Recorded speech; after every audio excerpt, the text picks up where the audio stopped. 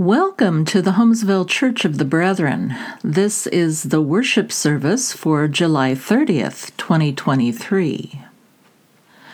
Join in our call to worship.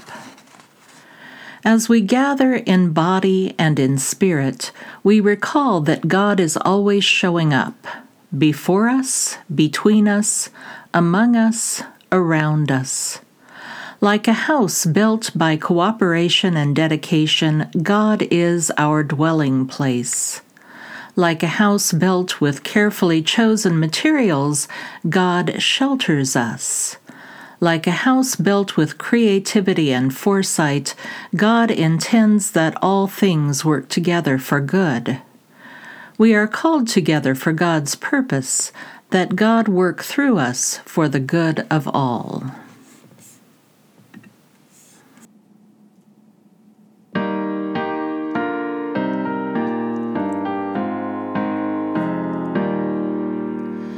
Be thou my vision, O Lord of my heart, not be all else to me, save that thou art.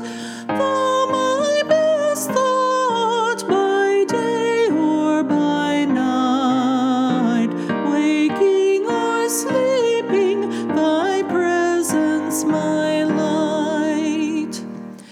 Be thou my wisdom, be thou my true word. I ever with thee, and thou with me, Lord. Thou my great Father, thy child may I be. Thou in me dwelling, and I one with thee. Be thou my buckler, my sword for the fight. Be thou my dignity, thou my delight. Thou my soul's shelter, thou my high tower.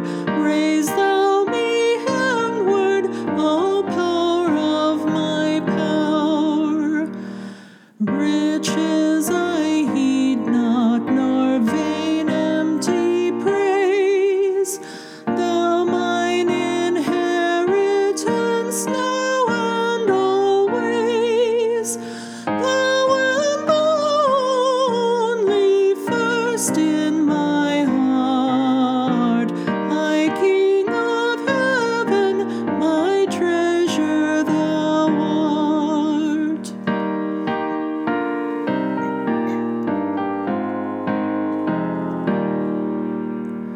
High King of heaven, when victory is won, may I reach heaven's joys, O bright and sun. Heart of my heart, whatever befall, still be my vision, O ruler of all. God, who knew each one of us before we knew ourselves, we are called and claimed by you today. You delight as we gather in your name. You celebrate as we gather for your purpose. You shape us in form and spirit. May we belong to one another in Jesus' way. Speak dreams and energy into our gathered body and put us to work for your good, glorious vision. Amen.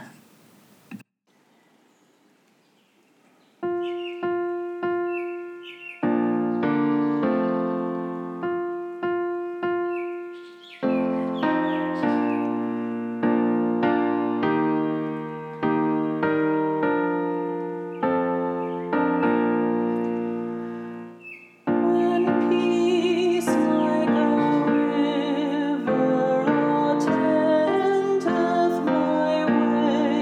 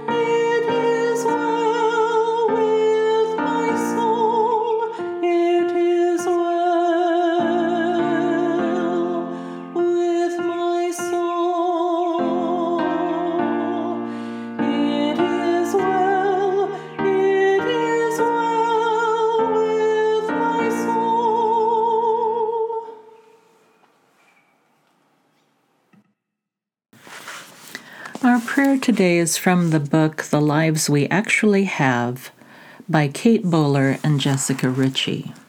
For courage when you don't feel very brave. God, I have no idea what courage is or how to muster it, but I know I need it. Fear is taking up too much space, and I have so little bandwidth left. God, if courage is a gift, then please give it. And if it is a thing for me to learn, then show me how. For blessed are the brave, those who perform big, courageous acts of sacrifice, those who move toward fear and danger so the rest of us feel a little more safe. May we also learn bravery in small acts of great love. We who grieve even if we feel like we are doing it all wrong. We who have received the bad news and take the next right step toward what must be done. We who sit in the shards of a life that has come undone. We who hold another's hands on their hardest days. We who serve and pour out and keep loving, no matter the cost. We who keep still, brave and scared at the same time. Perhaps fear is not something to be vanquished, but rather that strange friend who tells us who we love and what we can't live without. So bless us, God, in our fear, in our shaky hope, because brave looks like that, too, sometimes. Amen. We continue our series on Consider the Birds with the cock, cockiness, and betrayal. Matthew 26:31 through 35, 57 through 60a, then 69 through 75. Then Jesus said to them, "You will all become deserters because of me this night, for it is written, I will strike the shepherd, and the sheep of the flock will be scattered. But after I am raised up, I will go ahead of you to Galilee." Peter said to him, "Though all become deserters because of you, I will never desert you." Jesus said to him, "Truly I tell you, this very night, before the cock crows, you will deny me 3 times." Peter said to him, "Even though I must die with you, I will not deny you." And so said all the disciples. Those who had arrested Jesus took him to Caiaphas the high priest, in whose house the scribes and the elders had gathered.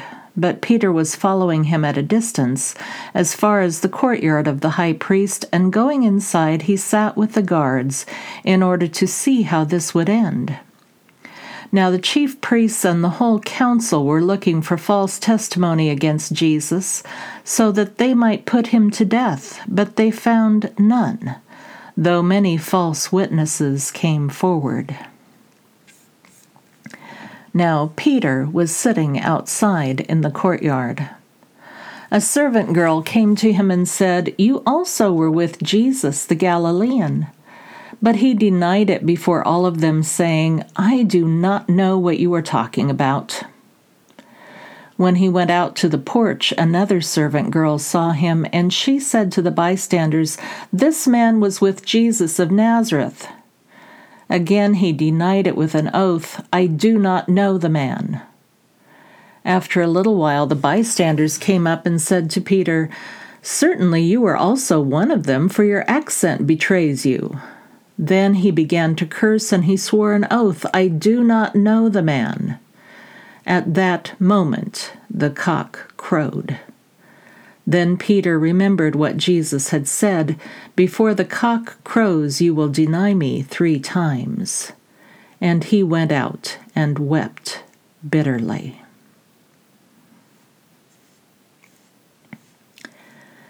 No one knows how many different breeds of chickens there are worldwide because no one really keeps track. Wikipedia estimates hundreds. However, among chicken breeders, the numbers are more specific.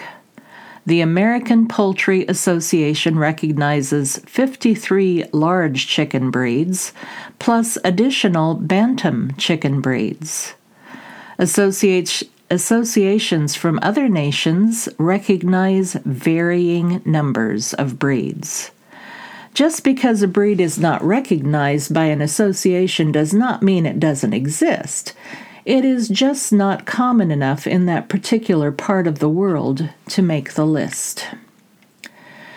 Regardless of the number of recognized breeds of chickens today, most scientists agree that modern chickens are descended from the red jungle fowl, which ranges across much of Southeast Asia and parts of South Asia. These were most likely domesticated for human use around 8,000 years ago. And yes, they were domesticated for their meat and eggs. Chickens are fast-growing creatures that do not compete with humans for food. And someone a long time ago discovered that if you took away the fowl's egg, she would lay another the next day. So chickens produce eggs in abundance that can also be used for food. Still, it must be noted that chickens were domesticated as well for their use in cockfighting. Now, I do not know about you, but I have never given much thought to cockfighting, viewing it as a thing of the past, much like party line telephones. It has been outlawed in all 50 states in this country. In fact, since 2014, it has been against federal law to participate in cockfighting. However, cockfighting is still a sport in several other nations. And unfortunately, illegal cockfighting still goes on in places where it should not. It is a ghastly, inhumane sport, if you can call it a sport, somewhat on the par with bullfighting and bear baiting. Certain species of chickens are better fighters than others, and it all began with that same red jungle fowl. For almost as long as the chicken has been domesticated, it has been used for cockfighting. Debbie Blue explains, "The fighting cock was an object of worship among the Babylonians. Spiritual cockfights took place outside temples in India. The Greeks used cockfights for gambling, religious ceremonies, and training soldiers for battle. Socrates' last words, according to Plato, were, 'I owe a cock to Asclepius, Crito. Pay him without fail.' One of the oldest representations of a fighting cock was found during the excavation of Mizpah, a biblical city near Jerusalem. It dates from the 6th century BCE. The bones of fighting roosters have been found all over the ruins of the ancient Holy Land. The Romans took to the sport like ducks to water. The fighting cock, like the empire-championed machismo, took its enemies down by brute force and displayed a vigorous ferocity." This was the cock that Peter heard crow. This is the one that told the tale, because Peter, of all the disciples, had the most of the fighting cock in him. We know more about Peter than we do most of the other disciples because Peter pushes himself forward. Peter takes the lead. It is Peter who decides to try to walk on water. It is Peter who, when Jesus tells the disciples of his upcoming crucifixion, argues with Jesus. "Heaven forbid, Lord," says Peter, "this must never happen to you." To which Jesus answers, "Get behind me, Satan. You are a stumbling block to me, for you are setting your mind not on divine things, but on human things." Matthew 16:21 through 23. Peter, in his cockiness, is the one to take the lead in telling Jesus, "Even though I must die with you, I will not deny you."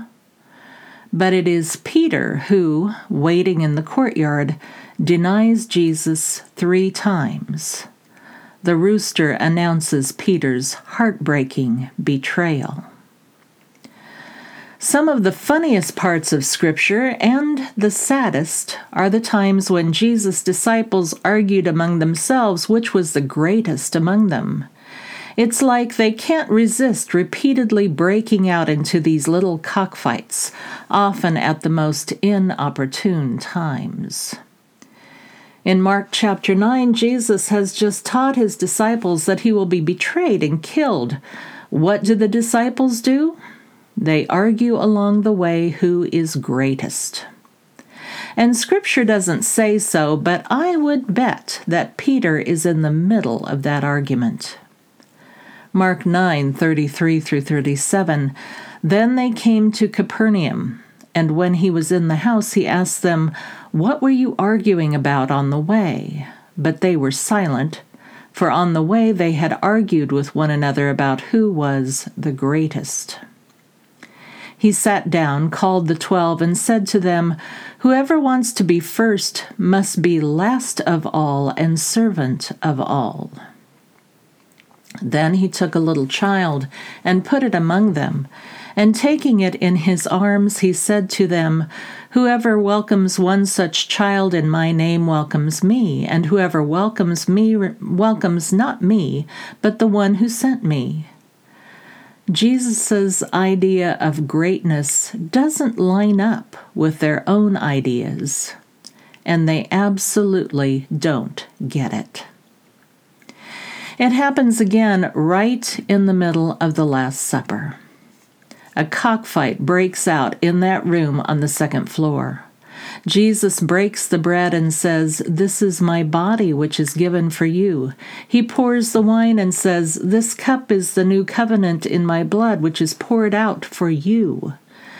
And then, "For the Son of Man goes as it has been determined, but woe to that man by whom he is betrayed." The disciples begin to question who among them could do such a thing. Then they begin again to argue about who is the greatest. There is something shattering about the Gospels. While Jesus is teaching them about being a servant to all, they are arguing about who is boss. All of the disciples desert Jesus. All of them run away. And Peter, cocksure Peter, who loves Jesus so much, denies Jesus 3 times just when Jesus needs him most. Peter, the rock, is broken. Brothers and sisters, the world teaches us we must be strong. We must be individualists. We need to be the winners, and everyone else the losers. This is bumper sticker theology. If you ain't the lead dog, the scenery never changes. Don't tread on me. Back off.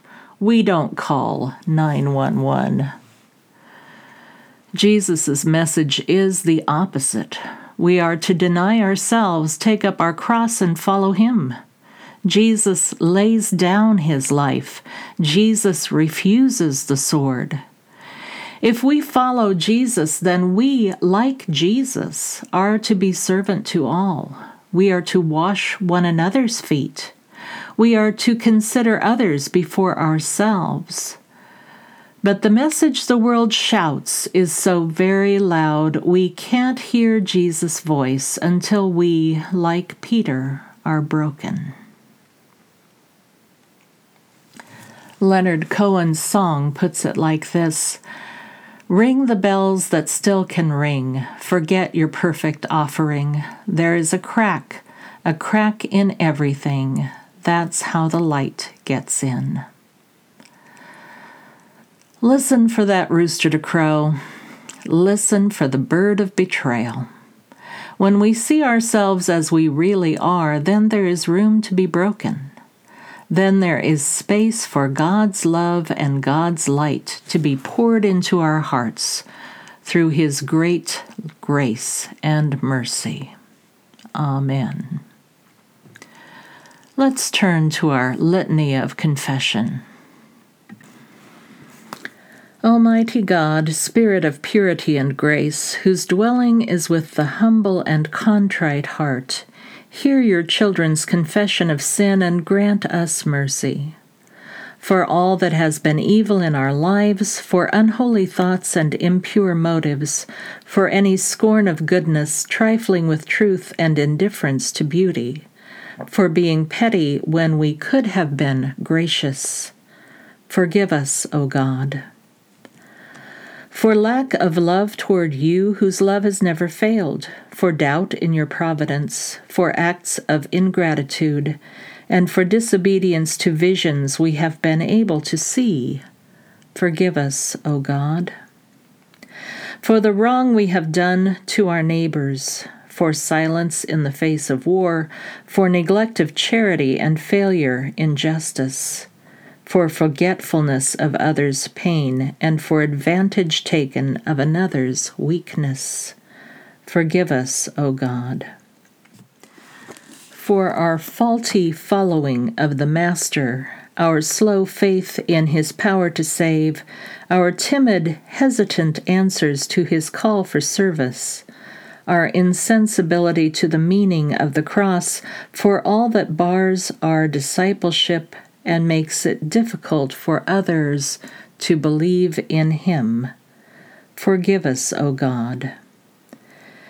May God, who is almighty and merciful, forgive our sins, empower us to overcome temptation, and enable us to love as Jesus loved. Amen.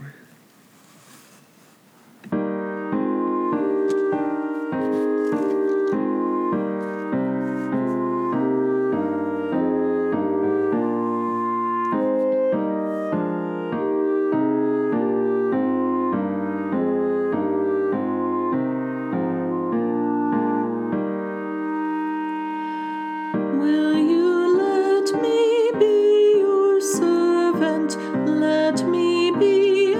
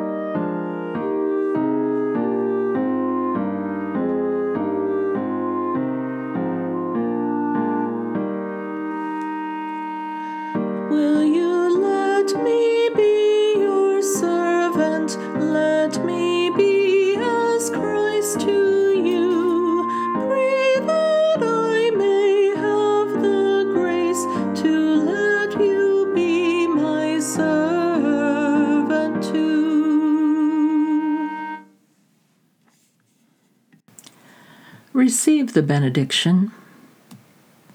For you were called to freedom, brothers and sisters, only do not use your freedom as an opportunity for self-indulgence, but through love become slaves to one another. For the whole law is summed up in a single commandment: you shall love your neighbor as yourself. Amen.